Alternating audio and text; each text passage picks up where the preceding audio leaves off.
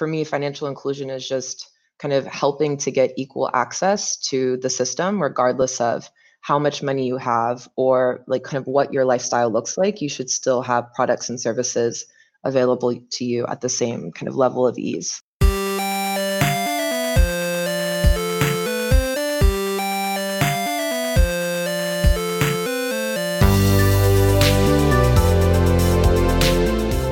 Hello, Stellar community. Welcome to another episode of the Stellar Podcast.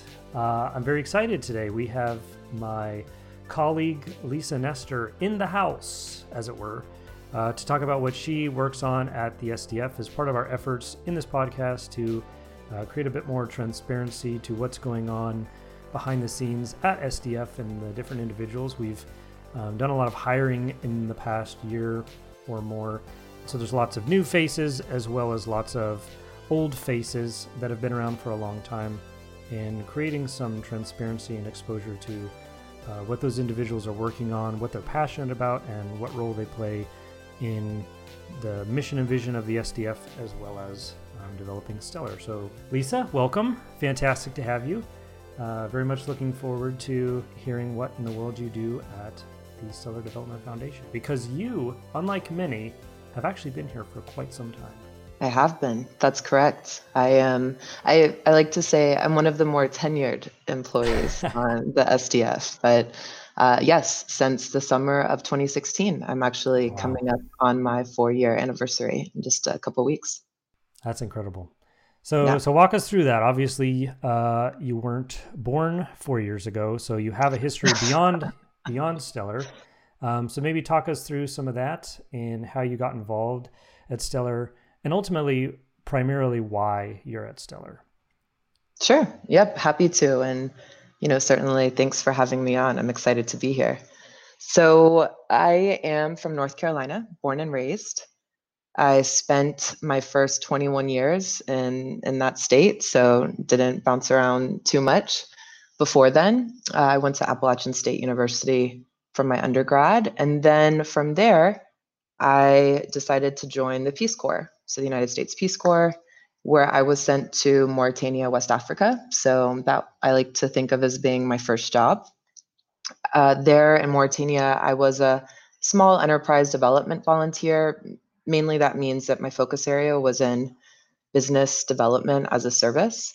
And so I did that for 2 years. In that process, kind of got exposed to this idea of financial inclusion. And it really inspired me, made me really curious. While I was there, had some experiences where I think I saw kind of firsthand the value of financial inclusion. So from my time as a Peace Corps volunteer in Mauritania, I then eventually transitioned to India, where I worked for a research organization called the Center for Microfinance. So I was there for 3 years, doing essentially research around financial inclusion. And after 3 years, it had been about 5 years living outside of the US. So I decided it was time to come back. And I went to grad school at UCLA at the Anderson School for Business. So that's when I finally kind of made my transition out to California and the West Coast. Did business school for 2 years, and there I actually met a professor who I became quite close with, a gentleman by the name of Bhagwan Chowdhury, who also kind of has a passion for financial inclusion. And long story short, a year after graduation, Professor Chowdhury and I were still very close, and he was simultaneously advising for SDF with Jed and Joyce at the time.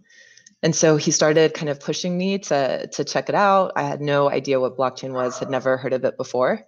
But he introduced me to Jed, kind of started reading about Stellar and talked to Jed. And I think just because I was so interested in this kind of broader topic of financial inclusion, I was game. It jumped in, even though, I was still very early in understanding the technology. And so that's how I ended up getting here. Yeah, very cool. When I think of financial inclusion, I think of blockchain, but you came to it afterwards. So maybe give us a definition of what you consider financial inclusion to mean. And then along with that, how does financial inclusion work in a blockchain cryptocurrency world? For me, financial inclusion is just kind of helping to get equal access to the system, regardless of how much money you have or like kind of what your lifestyle looks like. You should still have products and services available to you at the same kind of level of ease. So, that being said, it's really complex, right? Like that's why I think financial inclusion is such an interesting topic because, when you go to a rural village somewhere, like there's so many constraints for how you can actually build a service there that can be anywhere equivalent to something, like I have in Los Angeles. So it's kind of combining this just like very difficult, practical, like solve a problem in the environment that you are, but then also this kind of bigger picture, understanding that once you kind of open these gates and you let kind of money move in and out of these economies and like help people, get access to this system that, there's so much benefit that's going to come from it. Um, but you're certainly right. A lot of financial inclusion is offline. In fact, the first project that I worked on, it's called a Village Savings and Lending Association, and so it's literally a metal box that has three places where you can put on locks, three distinct locks, and three distinct keys. And this is our multi-sig savings account.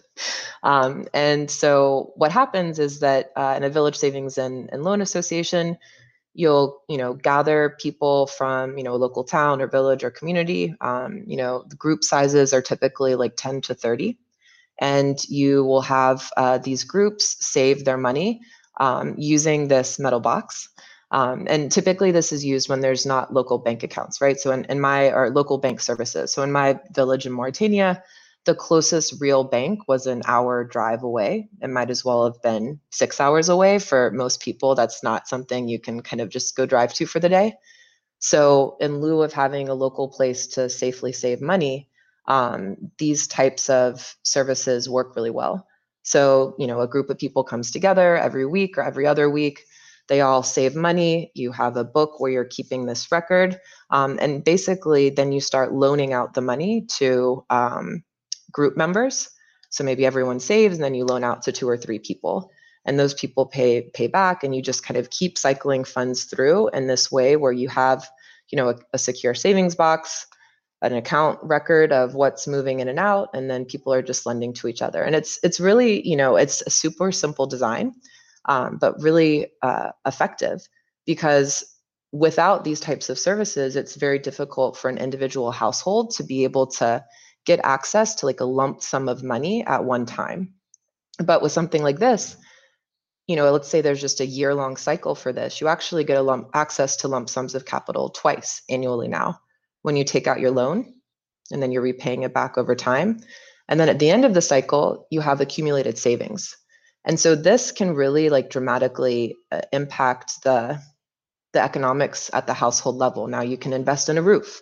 Now you can, have an emergency fund. You can do these certain things that were much more difficult to do. So that's an example of an offline kind of non-blockchain financial inclusion project that I think is really cool. And then you just imagine connecting something like that to, to an internet network, so that now there's a very local service that meets the lifestyle needs and the context of those people, but suddenly data and transactions can be moved, or stored in a way that makes that little local economy somehow connected to the rest of the world. And I think those are really exciting ideas. Yeah, that's super interesting. And I think it's really important to start at practical, real world use cases and then address if and how blockchain technology, the internet can improve those systems, rather than kind of doing it in reverse and saying everything needs blockchain, Sure. everything needs the internet, and then trying to force fit those two things together. You have to start with the problem first and then address which tool that exists could actually make this problem easier, alleviate it altogether. Mm-hmm.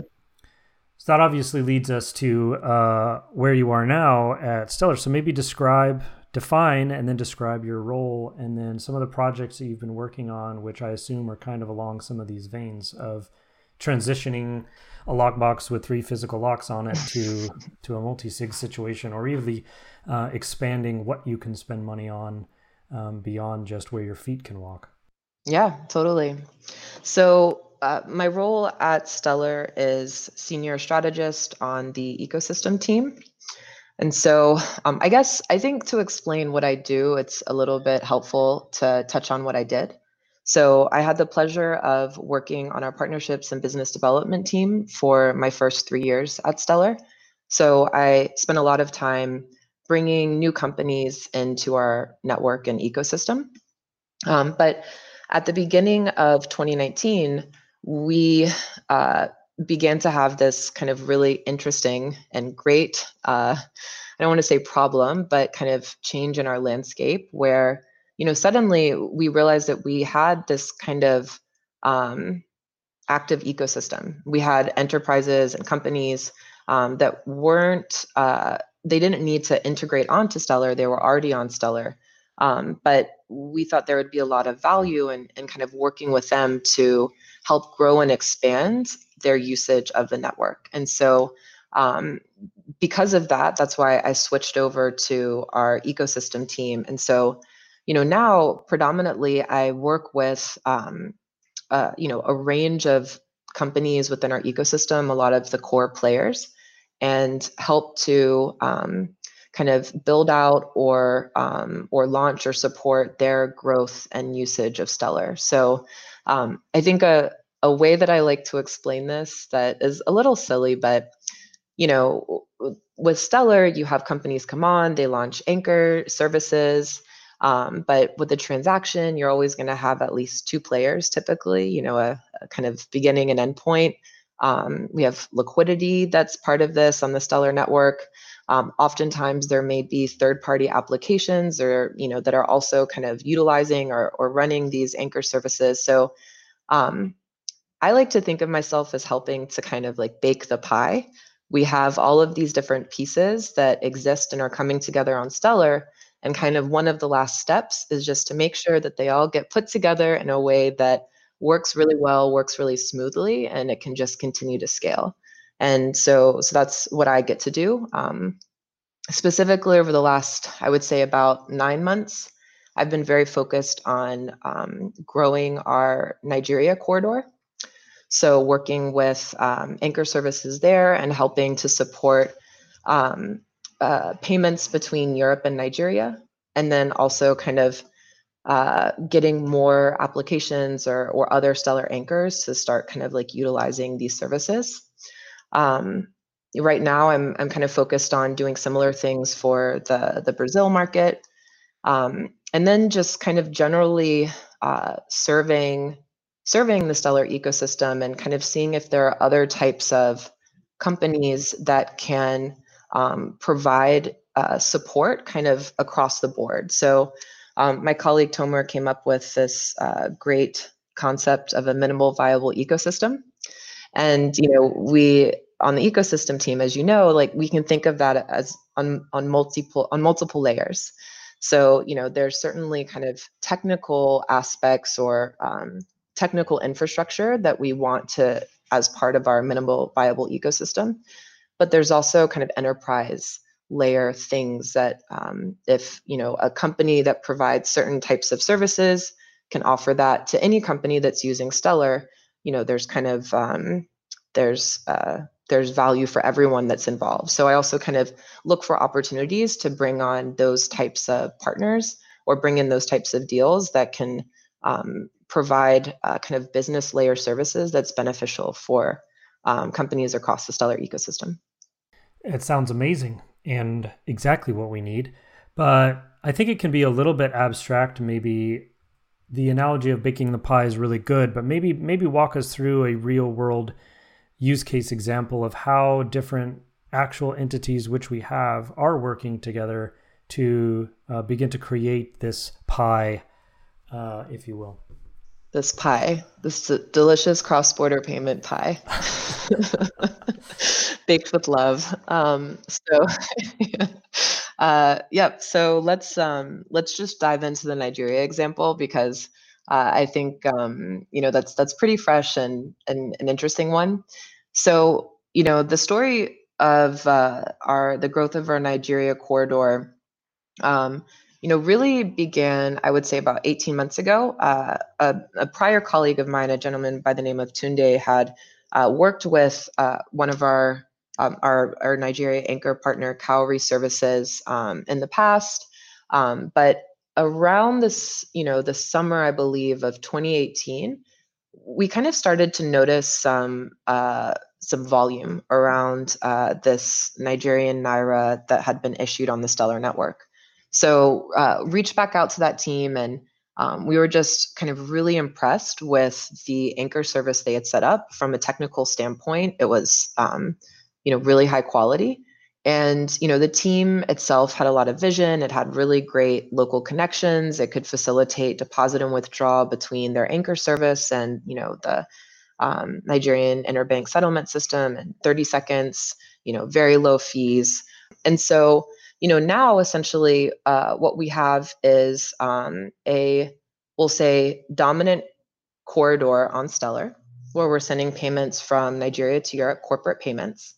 And we utilize liquidity on the Stellar DEX, as well as liquidity from external exchanges in order to circulate our funds. We're really excited about the growth of this. We're doing around 500,000 a week right now in payments across the network for this corridor.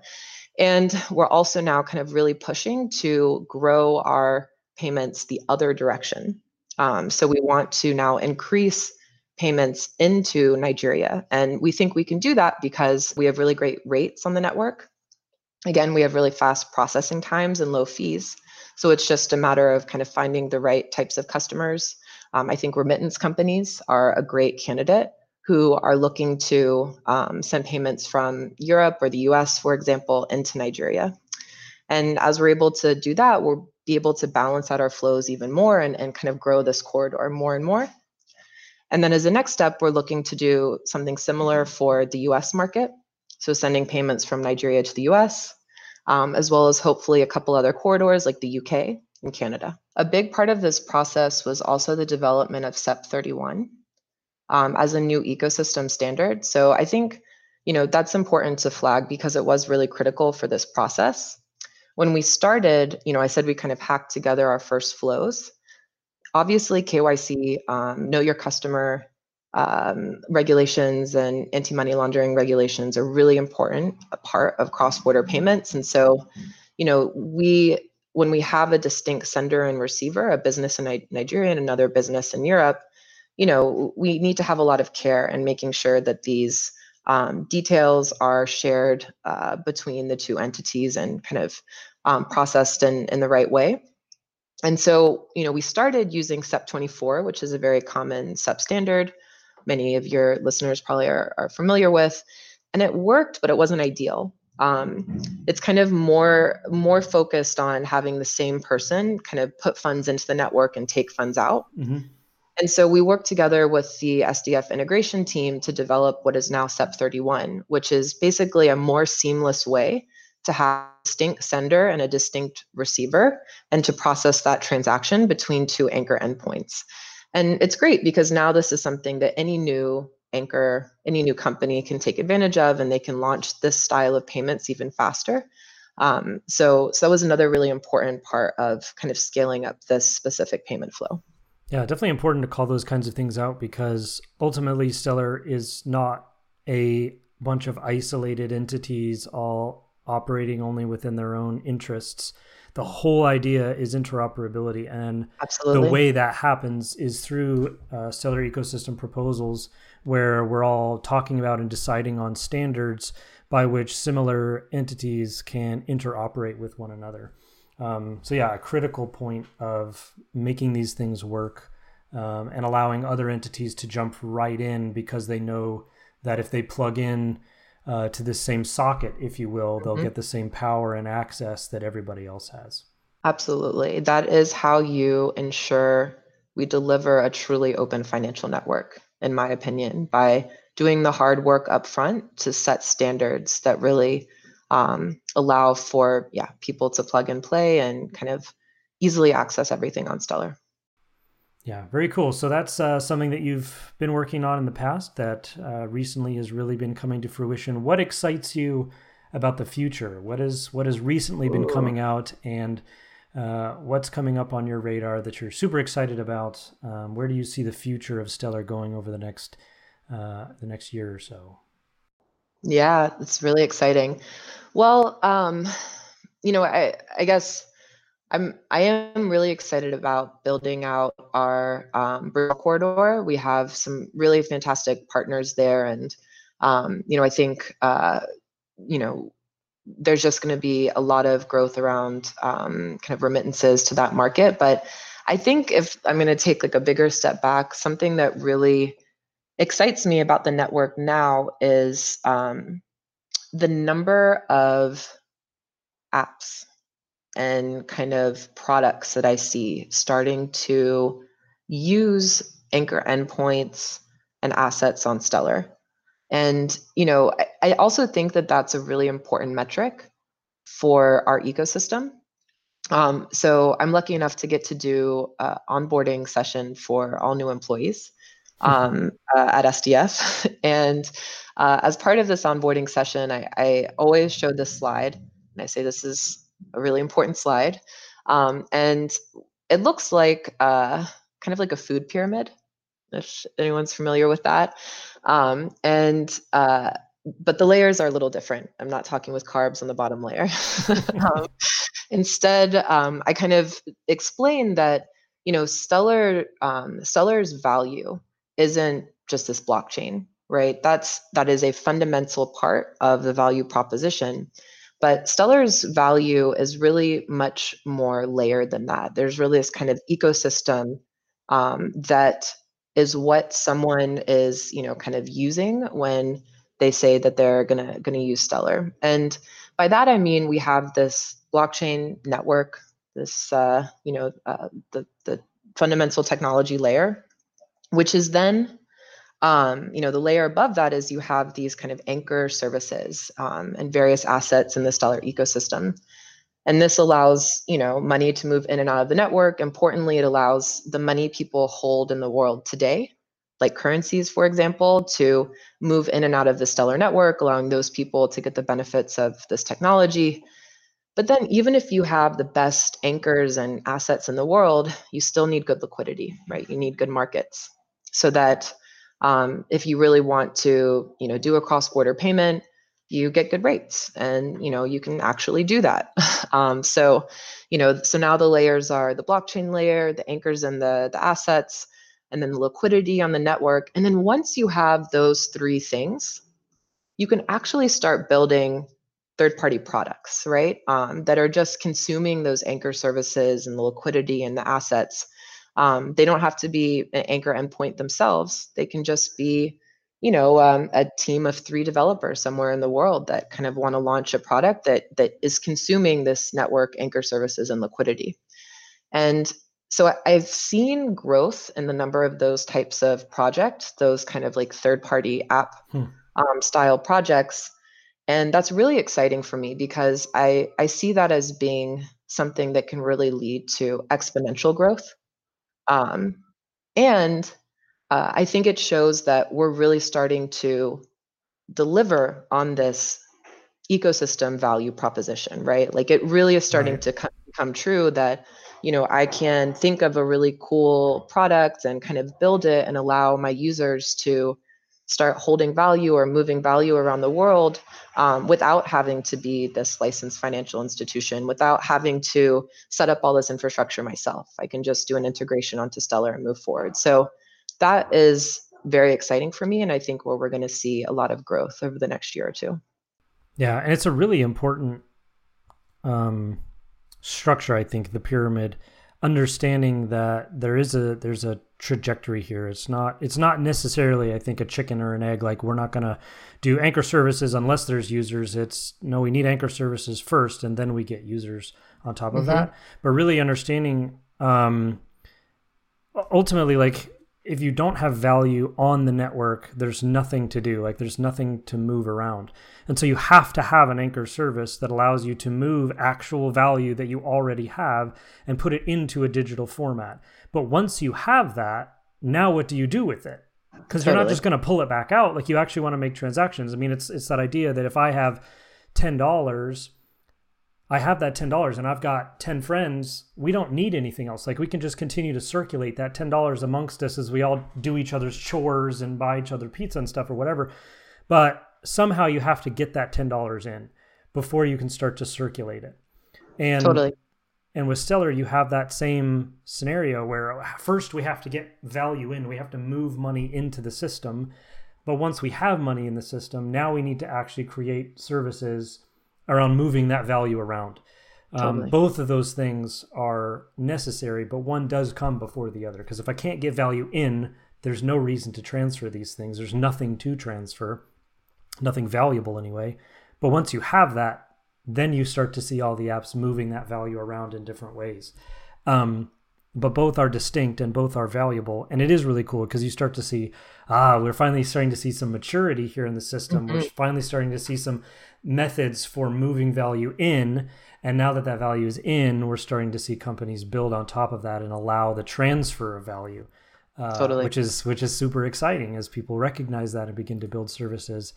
Which I'm gonna tee up DStock for you to kind of close Yeah. this out. Yep. Talk a little bit about DStock, which recently we did an episode with, and you were a huge player in getting them onto the system. But one of those platforms that really allows the transfer of value. They're not an anchor, but they're allowing the transfer of value, which is super exciting. And they're not a small player. They're a mature, very well built application. Yeah, absolutely.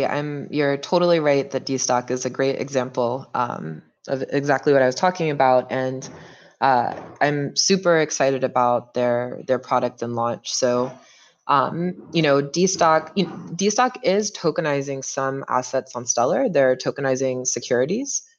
However, they're then a consumer of anchor services from around the world, right? So, yeah, it's basically their the destock value proposition is to enable the purchase of US based securities anywhere in the world and at price points that are accessible to really anyone.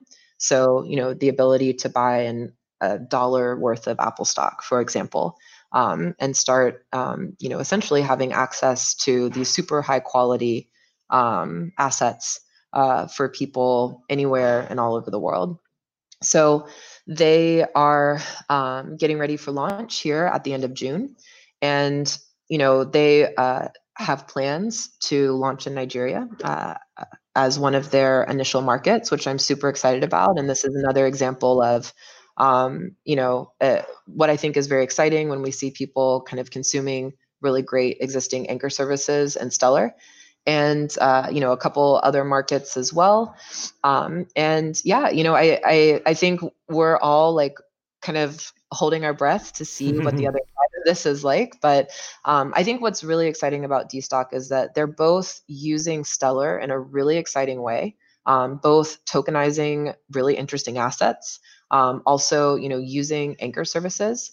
But they are also building this super user friendly, relatively simple, app for users that is providing a complex value proposition, but in a really simple way and totally abstracting from this is a blockchain and this is a token and you're using an anchor service. It's a sophisticated but still very approachable product that has the potential to be used in so many places around the world. So I'm just really excited about both kind of getting it out the door and seeing the launch move forward, and then just watching the growth as well. Yeah, absolutely. I was blown away when I did the interview with them a couple weeks ago. Just amazing service with an incredible vision. I think they really understand their users. They understand the technology fantastically, but if you don't also and equally well understand your users, you're going to fall flat. Yep. Because users are not they didn't build the software. They don't get that piece of it. So you have to understand where they're coming from to build something that's actually usable. And they do. So I'm very excited as well. Absolutely. Well, this has been fantastic. I appreciate you coming on so much. Lots and lots of good content here. Thank you. I appreciate you appreciating me. Hopefully we'll, in the next, little while, we'll have you back on to talk about all our successes in the ecosystem team around these things that we've been talking about. Absolutely. But thanks so much for jumping on. This was really good. Thank you. Have a great day.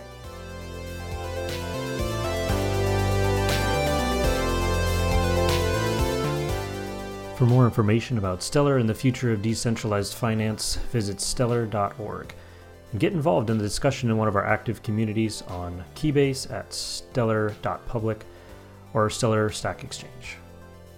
Until next time, I'm your host, Tyler Vanderhoeven. We'll catch y'all later.